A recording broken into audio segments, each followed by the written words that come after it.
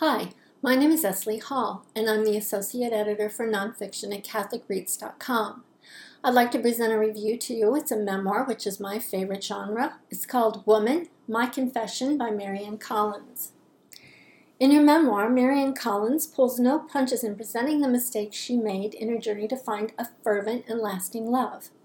Born to a dysfunctional Catholic family, she chronicles her life from her teenage to adult years through various unsuccessful relationships with men until she finally rediscovers a forever home in the church. Collins' story evokes for me a modern-day retelling of the prodigal son from the Gospel of Luke. Collins could be the 21st century daughter searching throughout her life to find independence and self-worth. It is no surprise that she refers to herself in that way as she finds herself reverting to her Catholic faith in the second part of her memoir.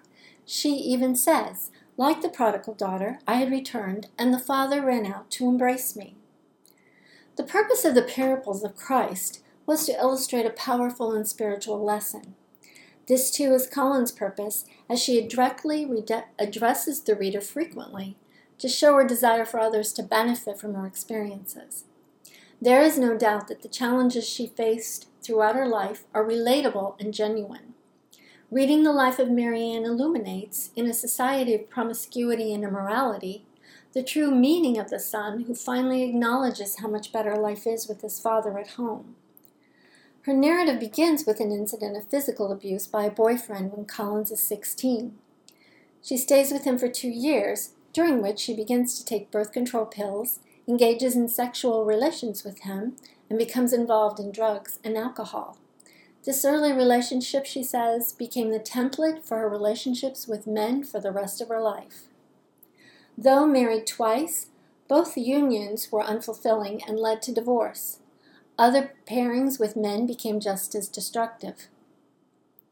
The story continues as she becomes caught up in a society that separates sexuality from morality, according to Collins.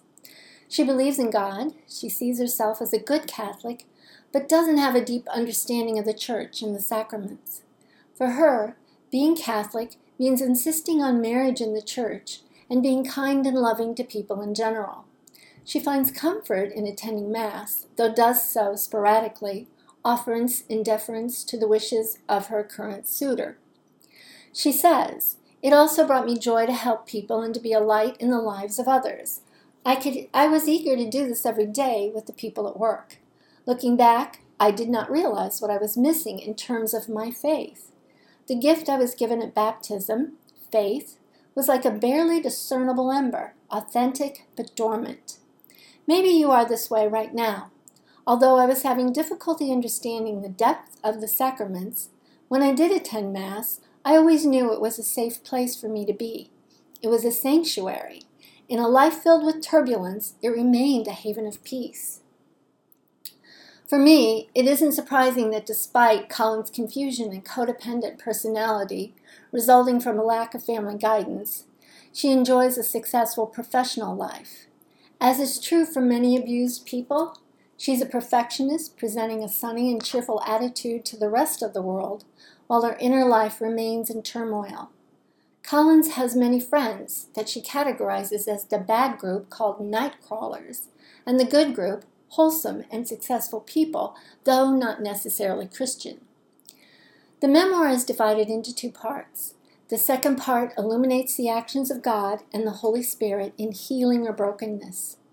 By now she's broken mentally and physically, as she suffers first from a bout with breast cancer and later uterine cancer, effectively ending her ability to have children. Collins elucidates for the reader the truth about the devastating effects of birth control, while also defining the unhealthy psychological bonding that occurs in sexual relationships outside of marriage. It is through a series of fortuitous meetings with Christian people that Collins finds her way home to the Church. She describes in great detail spiritual encounters, such as a man she's never met who knows her heart and tells her what God wants for her. Another incident involves a woman named Amy who lays hands on Collins, blesses her, and prays for her while speaking in tongues. Collins attends a charismatic Mass and becomes on fire for the Eucharist. that she finally recognizes as the body of Christ. She reverts to her Catholic faith and experiences a restoration of her soul, as she describes it. Following a lifetime confession with a parish priest, she identifies as chosen by God especially for her. She says, "After several minutes of talking directly to Jesus inside me, I opened my eyes. Father explained that the absolution I had just received in confession was not mere forgiveness of sins. After all, Jesus atoned for all sins for all time on the cross, but that it was actually an actual transformation or restoration of my soul to a sinless state, the same state that I was in on the day of my baptism as a baby. God had forgotten my sins and cleansed my soul, me, completely. My sins were no more." I believe this is the culminating message that Collins has to share with her readers. Her memoir, honest and authentic, reveals the glory of our Lord's love and forgiveness. In the end, Collins has found a lasting and true love despite the pain and suffering of her journey. Like the prodigal son, she has come home. This is a good book for people who are interested in women, sex, sexual ethics, theology of the body, miracles, love, and marriage.